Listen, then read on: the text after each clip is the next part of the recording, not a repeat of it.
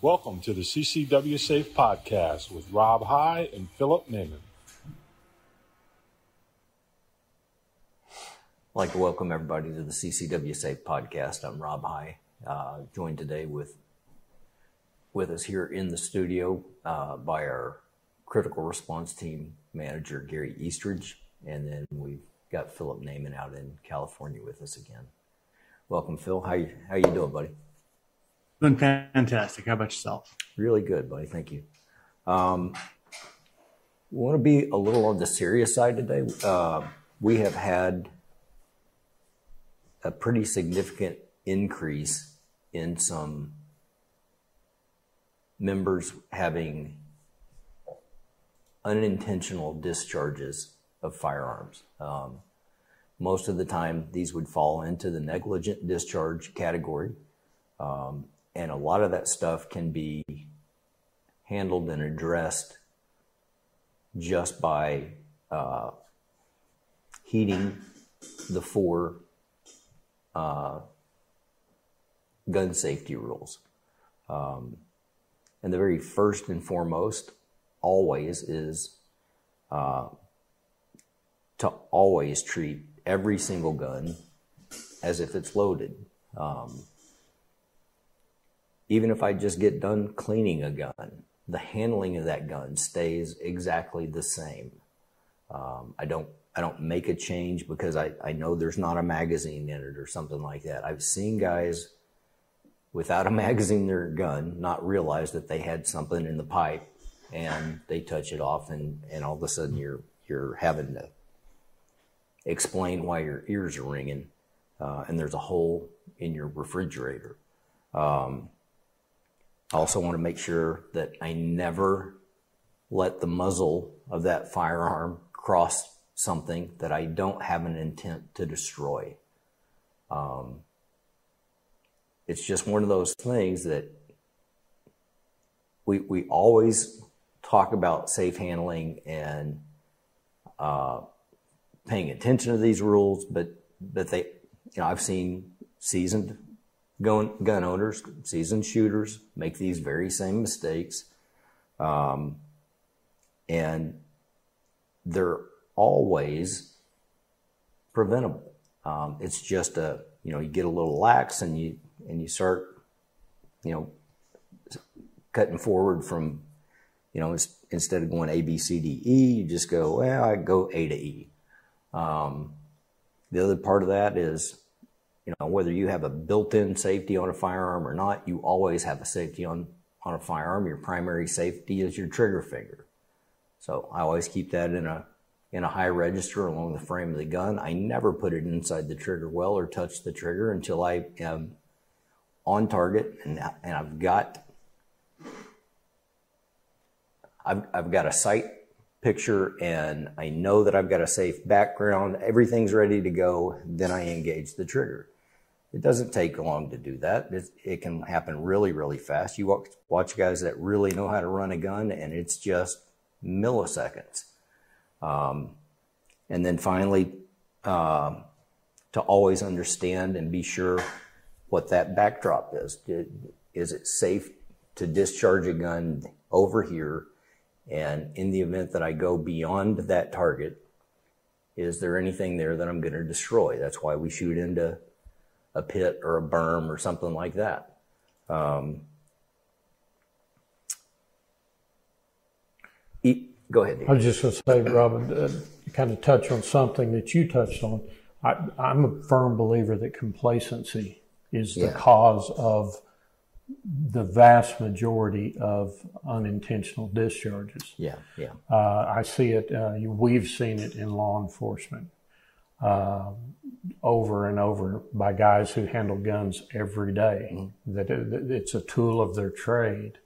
Academy mate of mine actually shot himself. You mentioned a hole in the refrigerator.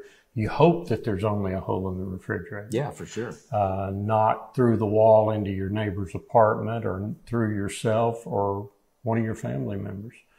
We had an officer who disassembling a Glock, and anybody that's owned the Glock knows you have to pull the trigger to disassemble it. and he Very got common. he got his steps out of order, and ended up removing the magazine, failed to clear the next round or the round in the chamber, turned the gun around, and the way he placed it, luckily it just was a flesh wound through the side of the stomach. Yeah. But had that gun been treated as loaded and he was aware of where it was pointed, it wouldn't have happened. Yeah. I think on the accidental or negligent discharges really is what they are. Mm-hmm. I think they're kind of barbelled. You have people who are not very experienced with firearms, and that trick on the Glock catches a lot of people. Yeah. You know, we hear about that quite often. In order to remove the slide, you have to depress the trigger and have it uncocked. And if you've been negligent in clearing your gun, you're going to get a round sent some direction, right? Which is what happened to the person you're describing. I've heard many, many stories about the Glocks like that. So you have one area of people who are not familiar, and then the other one, as you said, is complacency. The guys that shoot all the time, you know, and they make a direction. The other thing is sometimes you can get away with breaking one rule. The gentleman who shot himself with the Glock, right? He did not treat the gun as if it was loaded. That's one rule. He did not have it pointed in a safe direction. That was the second. The second's what bit him personally. Mm-hmm. He may have killed his television set or a bookshelf or the refrigerator, but because he literally had the gun pointing to his body, the snake bit him. You know, so that's sometimes why, if you... I was going to say, that's why we emphasize not flagging each other when we're on the range. Rob and I just had an experience up at the big Tulsa gun show where we had a man that appeared to have some experience handling guns, had apparently just purchased a new gun, and he flagged, I think, every person in the building. Rob went over to him and said, "Hey, please, you're pointing your gun at everybody." His first response was, "No, I'm not." Rob said, "Yes, you are." Well, his second response is, "Well, it's unloaded." Well, this was less than an hour following a negligent discharge at a dealer's booth, 50 yards from where Rob and I were. No way. Yes. Absolutely. Yeah, I was already a little gun shy. I don't like being on the muzzle end of a gun. Period. No, there's no reason to be there. Something I wanted to kick in was, you guys talked about complacency. Another thing I've seen with especially newer gun owners, or even people who've owned a gun for a long time but don't actually have a lot of experience when it comes time to shoot or handle them, is kind of a task saturation thing. Yes.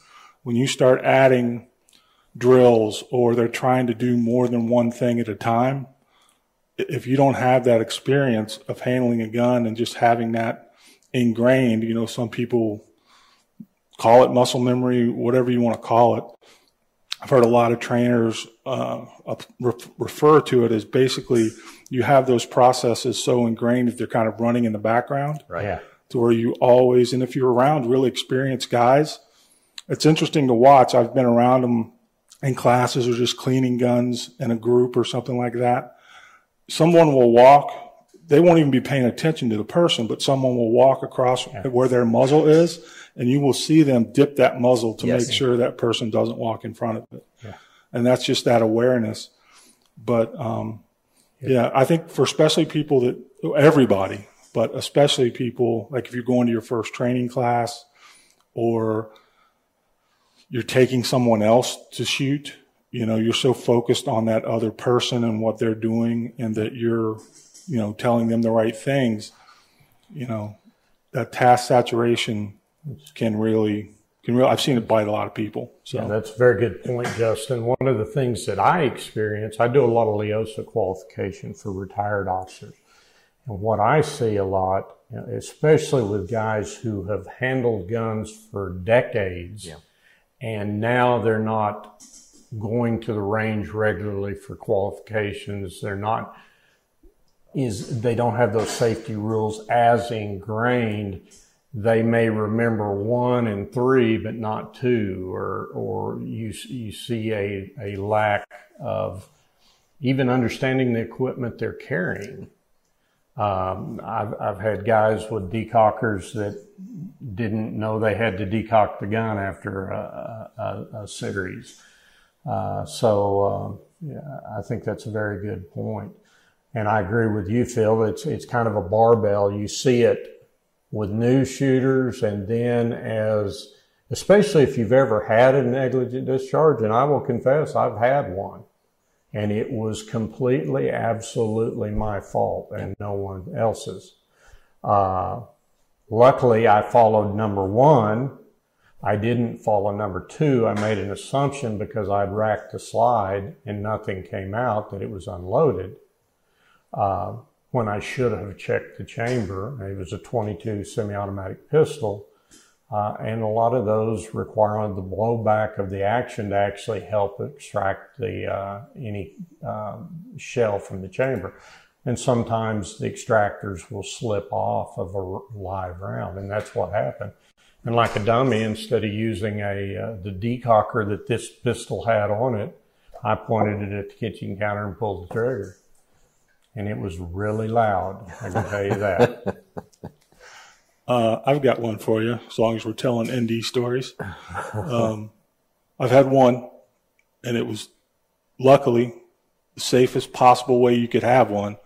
But I was at a bowling pin match in the late 90s, and nobody shoots bowling pins anymore. But for those unfamiliar, what it is a 4x8 table with some pins 1 foot back from the edge, and you run it on time, and you have to shoot the pins off of the table. And there was 3 guys on the line, 3 tables of pins, and I had just got a new 1911 compensated 45 pin gun that was built to shoot these pins. And it had about a 2-pound trigger in it. And I was super excited, right? And so I'm up there, and what they would do before you did your run is you could go up and you could take sight pictures across the pins, and then you would put the muzzle on the table, and then they would start everybody, and you would all shoot. So what I had always done in the past is with a 1911, safety on. So I would just take up the slack on the trigger with the safety on. Terrible practice. But I'd gotten away with it, right? So that's how you see how accidents are a chain of things. Wait a second here. I've shot your 1911s. There's no slack on that trigger. Not anymore. So I'm taking up, so I go up, and as I'm taking up the slack, and I see this beautiful sight picture, and all of a sudden it was the loudest noise I've ever heard in my life, is that gun went off, and everybody looked at me. And it was a beautiful shot, pin swept right off the table. What had happened was this gun had a different thumb safety, was much lighter. As I was going across, I wasn't paying attention. I had disengaged the thumb safety. And I could still tell you everything about that moment, and it was over 25 years ago. Yeah. And the outcome of that was very embarrassing for you, I'm sure, and especially in front of a bunch of other shooters. Oh, yeah. Right. I worked a case, or had some involvement in it. It was actually worked by another agency, where a young man had a 1911. He had just bought it that day. He was a Air Force airman. He's in his apartment, and he's got this new 1911, and he'd load it and put it up on the shelf, and he'd get it down, and he would unload it, and he would dry fire a little bit. And he repeated this about 3 or 4 times, to where he was just having fun with it, got casual, picks it up, his dry fire turned into a wet fire, and it went through the wall. The sad thing is, about 2 days later, he hadn't seen his neighbor, and he went to the maintenance man and said, "Hey, have you seen Mrs. whatever her name was?" They forced entry and found her dead with his 230 grain ball, struck her in the temple. Oh. This young man serving his country, a good person, he's out by now, but ended up going to prison for manslaughter. Yeah. Oh. Complacency, man. there's nothing like a wake-up call, and hopefully no one is hurt. Unfortunately, according to the statistics I read researching this for this podcast, about 400 people a year die in the United States from negligent discharges or unintentional discharges. The vast majority of which are negligent. And the majority of those are family members because these happen at home, right? Absolutely. Yeah. And, you know, I'm a firm believer that along with our Second Amendment right comes a tremendous moral responsibility to do no harm to someone that is not trying to harm us. And whether it's, you know, you mentioned family members, storing that firearm safely, handling that firearm safely. If you're married and have 2 or 3 children running around the house, the likelihood of a tragic outcome to a negligent discharge goes up tremendously. Yeah, Justin had mentioned adding things in and building other skill sets or factors and problems into your training, and it kind of gets you out of that rhythm. One of the ones that I always saw with new recruits, and it was the thing I always look for with them. You know, you finish a course of fire, commands given: unload and holster an empty weapon, lock the slide to the rear, visually and physically check the gun. And I know it seems silly, but you know, it's like the 22 you're talking about at the house. I want you to do that for me. I don't care if you can see there that it's clear. I can't see if you're the third person down on my line. So I want to see that finger go in, and yes, and then I drop the slide and holster. The one that I would see kids do, especially if you're shooting and calling a cease before they've run dry, is I've seen so many kids slingshot that slide, drop the magazine, and go to holster. Yeah. And it's like, guys, you just put a hot gun away. So actually, that's what happened on my friend that was cleaning his Glock. What he did was he racked it first to remove the round from the chamber, then removed his magazine. Yeah. And we all know what that does. Well, it's really important that you establish your checklist, whether that's a mental checklist or it's something that you have with your stuff as you're going to break your gun down or whatever, that I can do point 1, point 2, point 3, point 4. This is how I break my gun down. You know, all makes and models have different ways to take them down. The one we talk about specifically is the Glock, because it's the one we issued to recruits for so many years. It was the first semi-auto gun that we went to. Everybody has one. Yeah, and it's a huge selling gun, but you have to depress that trigger, and otherwise you're not going to be able to take the slide off the frame. It's just the way it's put together. You know. But just, you know, one of the other things is chicks dig scars. They don't dig ND scars. As a matter of fact, that repulses them. Yeah.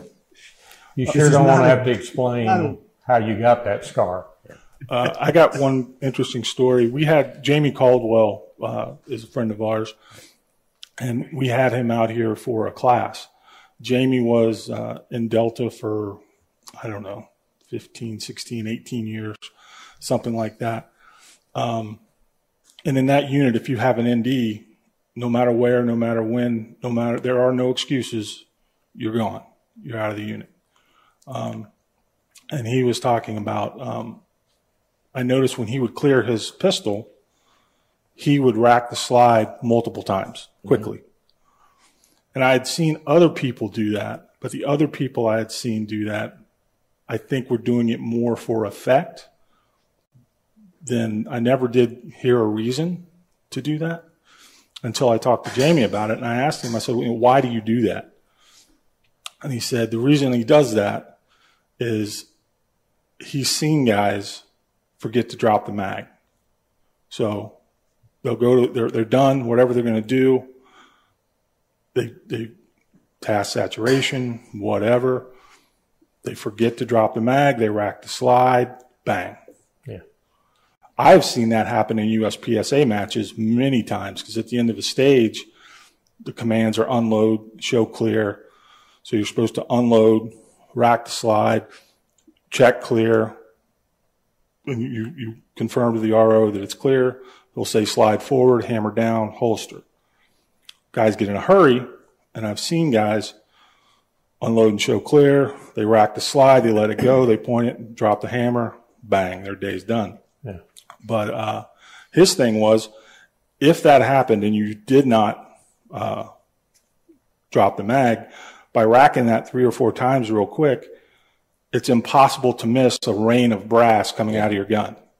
And that's exactly what it would look like going that fast. It's just like a big thing, right? Fireworks going off in front of your face. And it made a lot of sense. So something to think about. Yeah, and we taught the same thing on the tactical unit, and I do that as a matter of routine.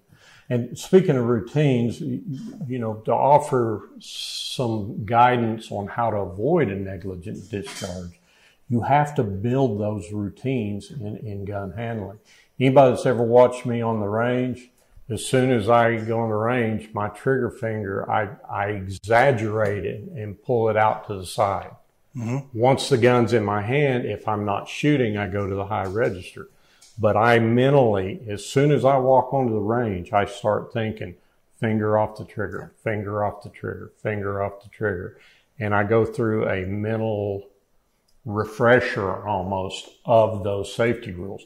If you practice those disciplines and develop those habits of gun handling and then apply those 4 basic rules of safe gun handling, you have mitigated the chance of harm significantly. Yeah. You've mitigated the chance of a negligent discharge significantly, let alone the chance of harm. I just took a course this weekend with the guys from Fieldcraft, Tyson and Nick out here in California. And one of the guys actually teaches at the academy for the CHP. He's their handgun instructor. But, 18 other guys on the range out there, and you can see the different levels. And, right off the bat, it seems like a giant pain in the rear. Every course you go to, the first hour is safety briefing, right? Over and over and over again. And this is a higher level class where, everybody should be associated with that, but they have to cover their backs. And as I'm watching the groups shoot, you got guys moving station to station, figuring out the trigger, why? Because they're like performing. Okay, here's the thing. We're going to call threat. You draw your weapon, you run to this barricade, you do this, you do that, you reload here. They're making up these drills, and the guy's focused on the drill, but forgetting the basics right off the bat. And Rob, I see Rob getting how many thousands of times did you see that on the range, right? Yeah, Rob? for sure. They get focused on something else and they drop the basics. Well, again, that kind of gets back into that complacency. To me, when you hear that first safety briefing, you're almost wanting to take notes. The 400th time you've heard it, it's going in one ear and out the other. Right. But if you have developed in your range sessions this almost a habit of how you're going to handle that firearm. If I grip a firearm, pick it up to clean it, move it, carry it, whatever, I grip it the same way every time. And like I say, I exaggerate the finger out. When the gun's in my hand, I put the finger at high register.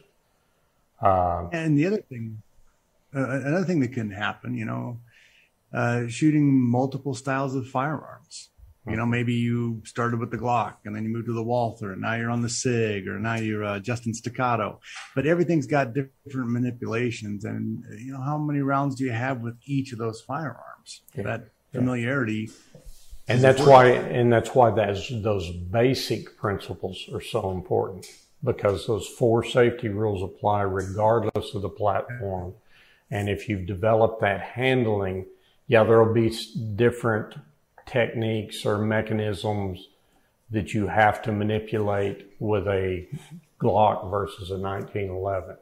But if you're practicing that finger off the trigger until you're ready to shoot, it don't matter if it's a Glock or a 1911.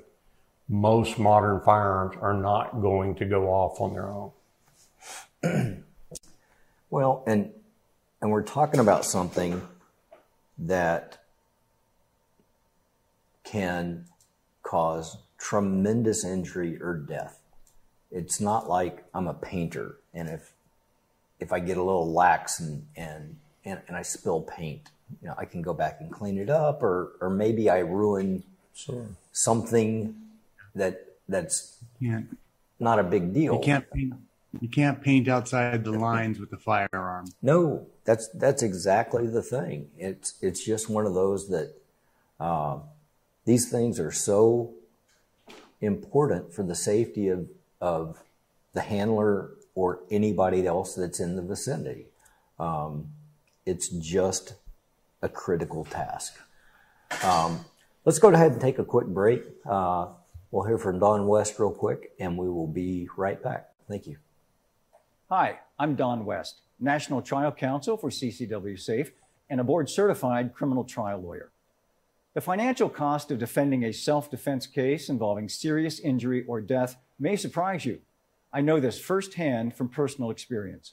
Attorney's fees alone can be several $100,000, but that's not all. You need money, and plenty of it, for private investigators, expert witnesses, and of course, to pay the bail bond company so you can get out of jail. All this could easily add up to $400,000 or $500,000 or more, especially if it's a high-profile case. Without the money you need to put on your best defense, you're at a terrible disadvantage to an aggressive prosecutor, and consequently, you have a greater risk of being wrongfully convicted. That's why CCW SAFE doesn't put limits on attorney's fees or trial expenses like most other plans do. So, when comparing companies, take a minute, read the fine print. You can be confident that with CCW SAFE, the money will be there when you need it. Welcome back. You know, go ahead. With Don West, it's kind of interesting because you never want to have to use him, but if you have to use somebody, you want to use him. Right? I mean, it's I enjoy every time I get to sit down and visit with Don. But to go along with what he said, those same expenses, if you accidentally shoot your neighbor or accidentally shoot a family member, those same expenses are going to apply. And it was an accident doesn't carry a whole lot of weight in a court of law. No. They assume that if you are going to take exercise your right to possess a firearm, you're going to have to do it with safety in mind and concern for others. That's an interesting. I'm Don West. Oh, sorry, my bad, guys. Hi, Don. Screwed up. Go ahead, Phil. What were you going to say, buddy?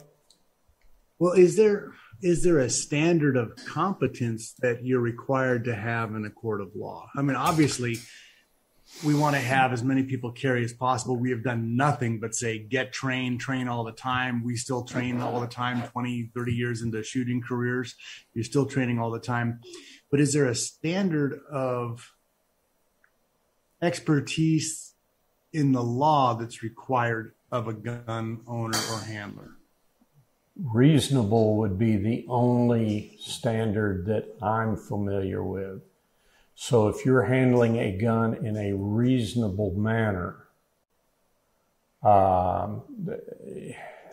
but if the problem is, if you have a negligent discharge, most likely you were not handling it in a reasonable manner. It's almost prima facie evidence of negligence if there's a bad result.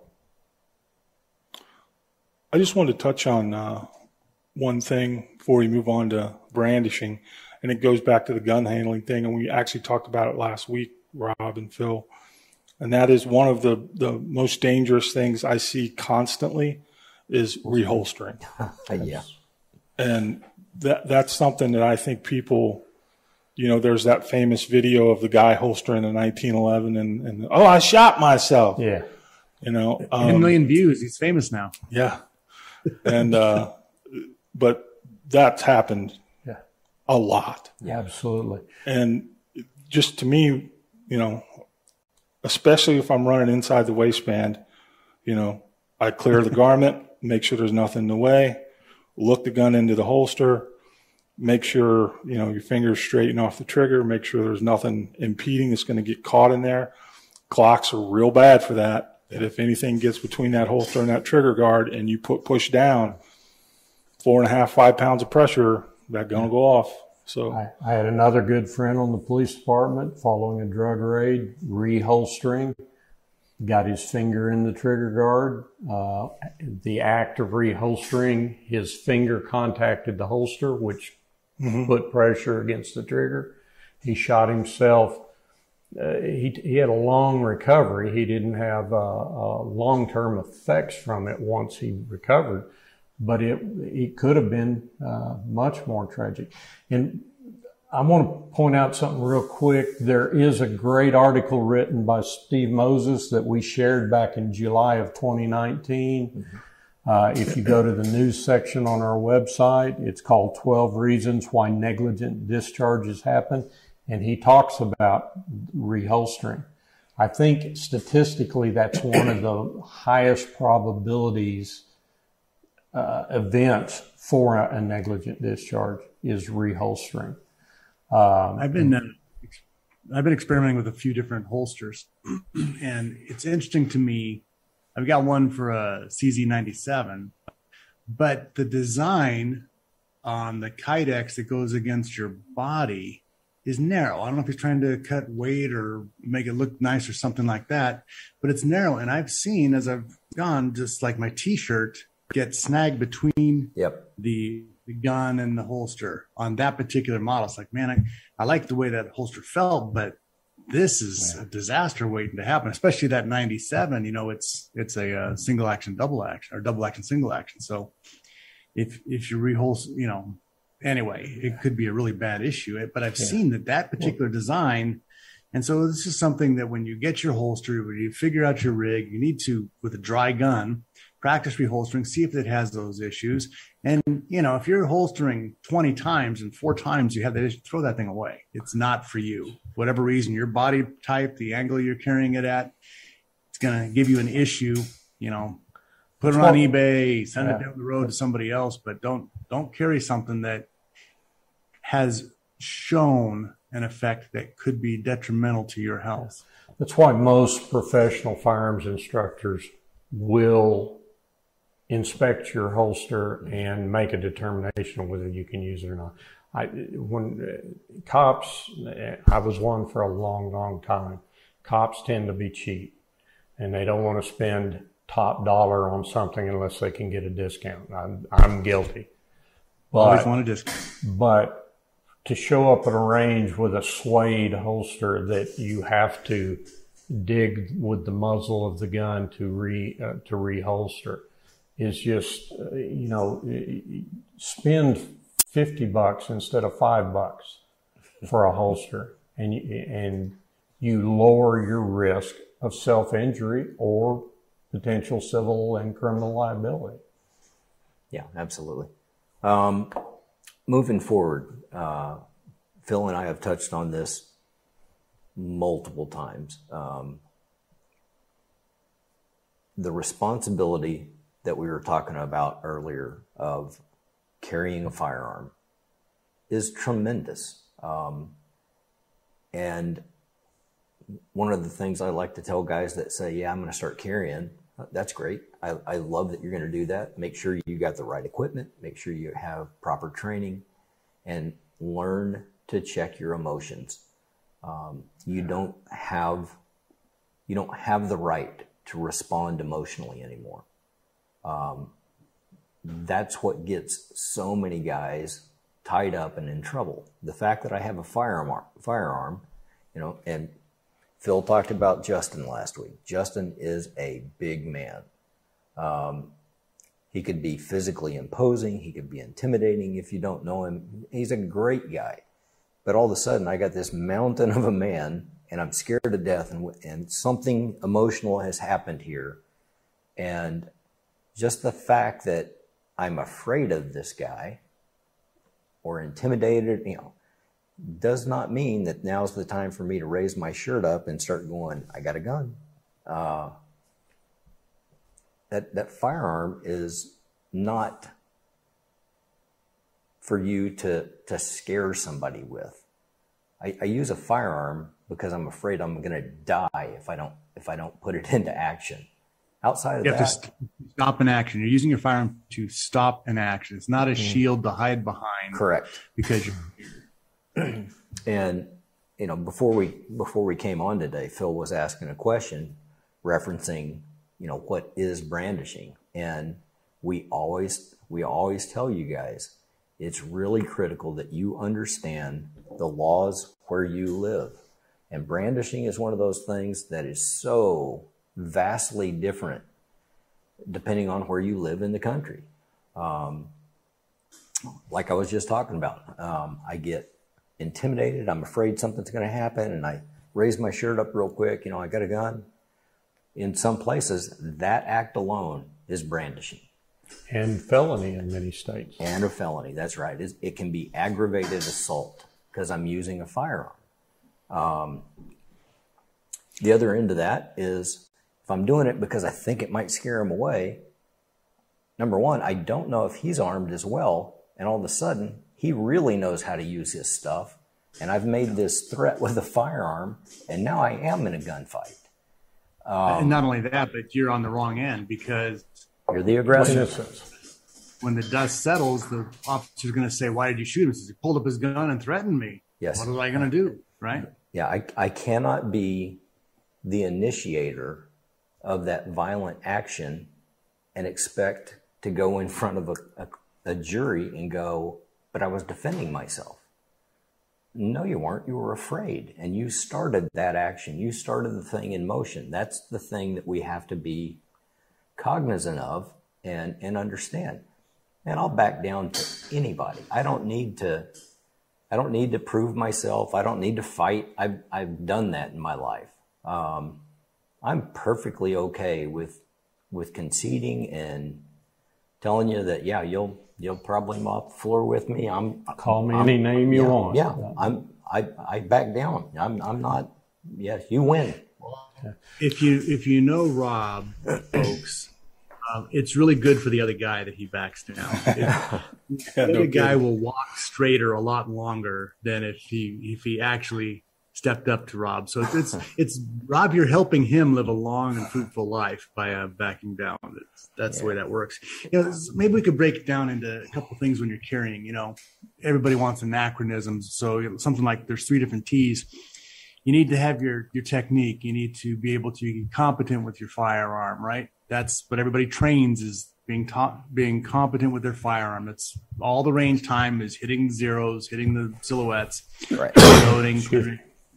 The other thing is tactics. Maybe you should plan better than to go to downtown at 2:00 in the morning to fill up your gas tank. Or on the day of the protest. Yeah. Yeah, exactly. So your tactics are your awareness and putting yourself in harm's way or not is a good tactic. The other one is the temperament, and that's what we're talking about here. If you're carrying a firearm, it is your responsibility to check yourself. If you got into a hands-on scuffle over a parking space because the other guy just wouldn't back down, that's one thing. But if you're in a hands-on scuffle because there's issues and you're carrying a gun and this other guy is like just in the mountain and he disarms you, that's a whole, you really need to be meek and mild while you're carrying your firearm, because the use of that firearm is going to change your life materially one way or the other. Yeah. Well, it's going to change it materially. If you have CCW safe, you might survive that. If you don't, you're in a world of hurt, even though you saved your life and you did the right thing. An aggressive DA, there's so many factors that can go against you. And it comes down to, hey, it was the parking lot. The guy screaming at you over the parking, you took his space or whatever. It's like, you know what? Hey, I apologize, man. Yeah. Hey, look, let me get you a cup of coffee, whatever. I didn't see you. I really apologize. If you want me to back out? I'll back out. And the guy just says, no, it's all right. Okay, fine. I was thinking about this very thing the other day, and when I was younger, you cut that guy off in the parking lot? No, but I've been in some of those incidents. Yeah. Some of which ended up physical a long time ago. But I thought about the stuff I had seen personally, some of the other larger high-profile events that turned from nothing into somebody spending the rest of their life in prison. Yeah. And I thought about, I couldn't think of any where if the person would have just left, shut up, don't engage, just realize what you're on the edge of and just leave. Just leave. And, I'm not saying, I'm not talking about if somebody tries to rob you and just giving them all your stuff. I'm not talking about that. I'm talking about parking lot altercations, road rage. The only time I've pointed a gun at anybody in real life was a road rage situation where a guy chased me down and blocked my car off. Closest I've ever come to shooting somebody. And I would have shot him. And he got out, saw I had the gun pointed at him because I didn't have anywhere else to go at that point. My car was blocked. So in my mind, his act of blocking my car with his vehicle and basically running me off the road was the initiation of force. Yeah. And I made up my mind. I had my gun ready. I said, if this guy comes out of the car with a gun, I'm shooting. Yeah.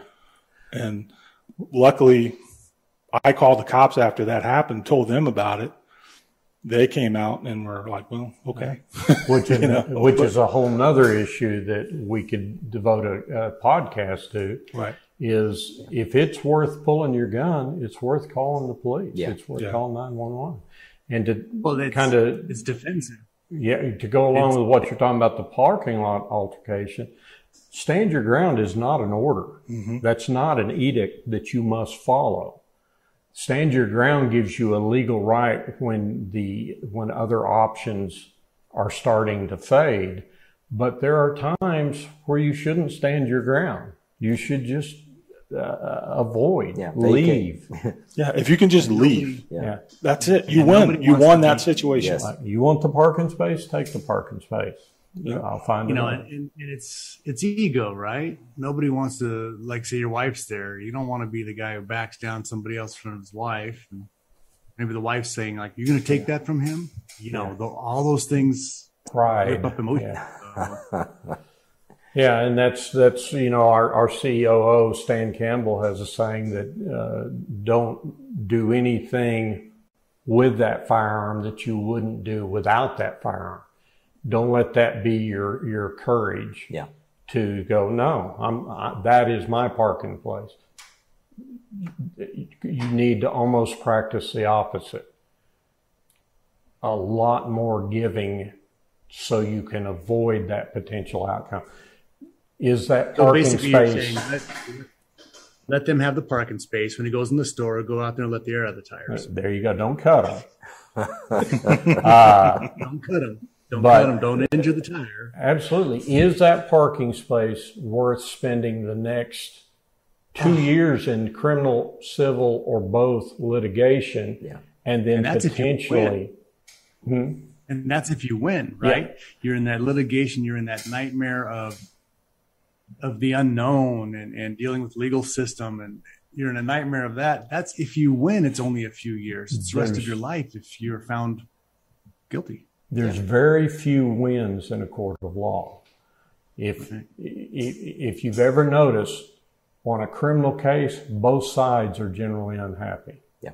One side says there was not enough. The other side said there was too much or something like that. There isn't a win. And there's a win. If there is a win, it's at a tremendous cost. Yeah. Financial restrictions on your freedom. Steve Maddox, after his incident, spent 2 years on an ankle monitor, only allowed to go from home to work and back. That was it. I enjoy doing things too much to spend 2 years of my life under court restrictions. One other thing I wanted to bring up was this is the way I've started looking at this thing. If you look at these incidents like we do and you research them and you watch all of the videos, many times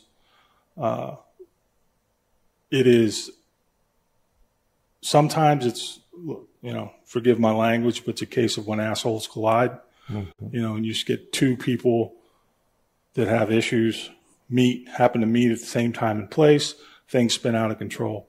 Other times you will see, you have, and I think we've all seen this in our lives.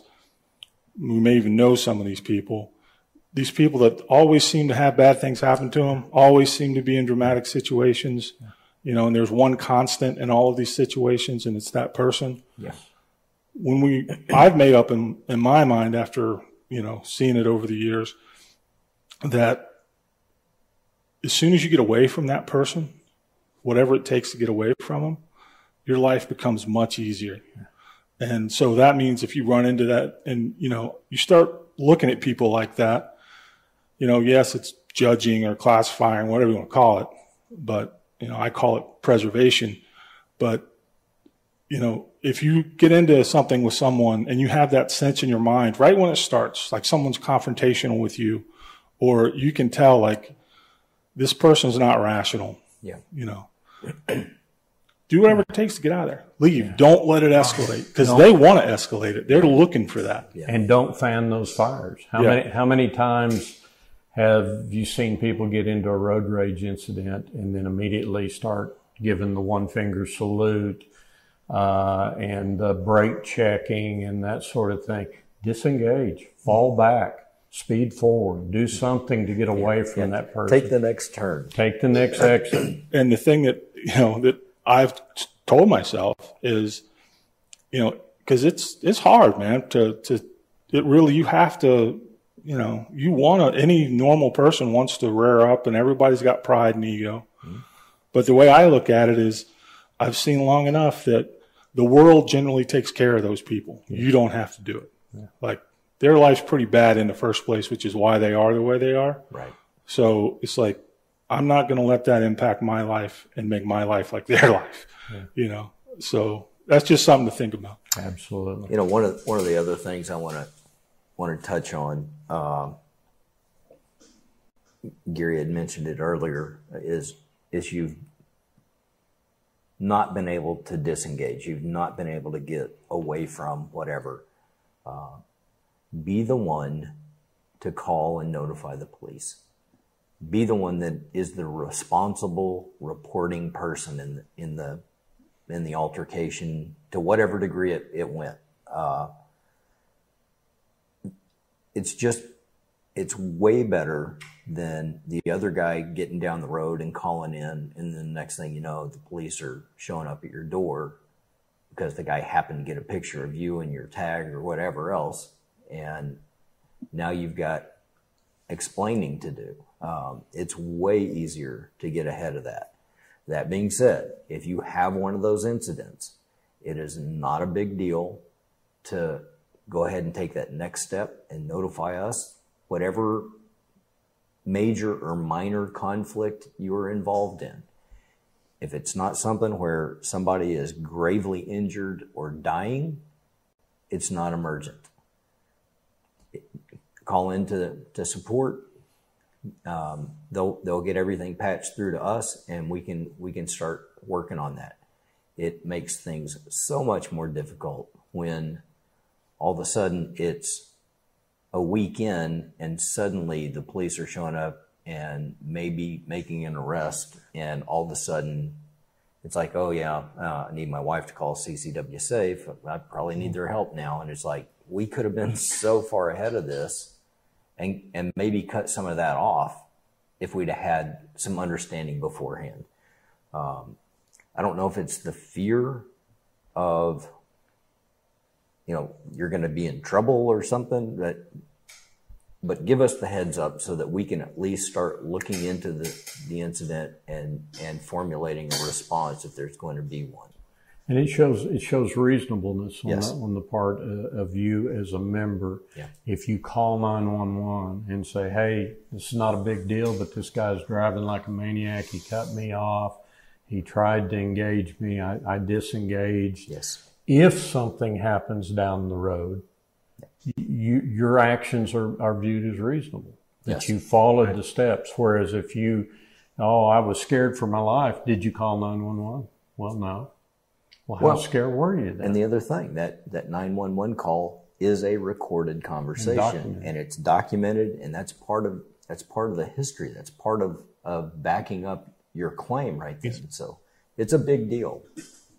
Maybe one day we should do a show on when to engage too, right? So the other day here in Southern California, I'm coming off the freeway, and of course there's a free range felon, troll underneath the bridge, standing there with a machete. Now I'm in my car, my door's locked, and I have access to leave. So I'm like, man, this is not a good thing. So I just dialed 911 as I drove away, gave a description, and said, go have fun, guys. You got a free range felon running around with a machete down there underneath the freeway overpass. Yeah. And so I had zero call to engage in that, right? There was zero purpose for me to ever get out of the car and do anything other than just report that. Anyway, so I'm just saying you need to know when to get engaged and when to leave. Well, and a call like that is something that's really almost insignificant, but it may be the thing that you get a patrol guy that's close that swings by, and he goes ahead and makes contact with the guy, and he may have just saved something critical from happening. I don't think he was harvesting bananas or coconut.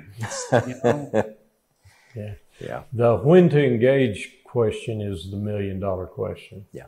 And we get brandishing is our top claim by far. Yeah. And we routinely get questions. If this happens, can I shoot? Can I draw? Can I do this? The situation's going to define when you can. And it's, for us, we're not really able to tell you, well, at this point, no, but now at this point, yes. That, that reasonableness standard comes back in. Would a reasonable person in your situation feel that was a imminent threat of great bodily injury or death? Yeah. And if the answer to that is yes, then you've acted in accordance with the law. If the answer to that is no, you're facing potential brandishing or possibly worse, depending on how the situation. I mean, like in that situation, if I was walking on the sidewalk and he crosses over the street and starts coming towards me, that's a whole different thing, right? You don't have access, especially with a bad leg. You're not going to outrun anybody. Yeah. So maybe we should look at that later. But very good. Yeah. Well, we thank you guys for joining us again. It's always an honor to get to speak with you. As always, if you have any questions, comments, concerns, you can reach me directly at rob@ccwsafe.com. We appreciate you guys tuning in, and we look forward to seeing you again next week. See you, Phil. Have a great week, guys. Hi, guys.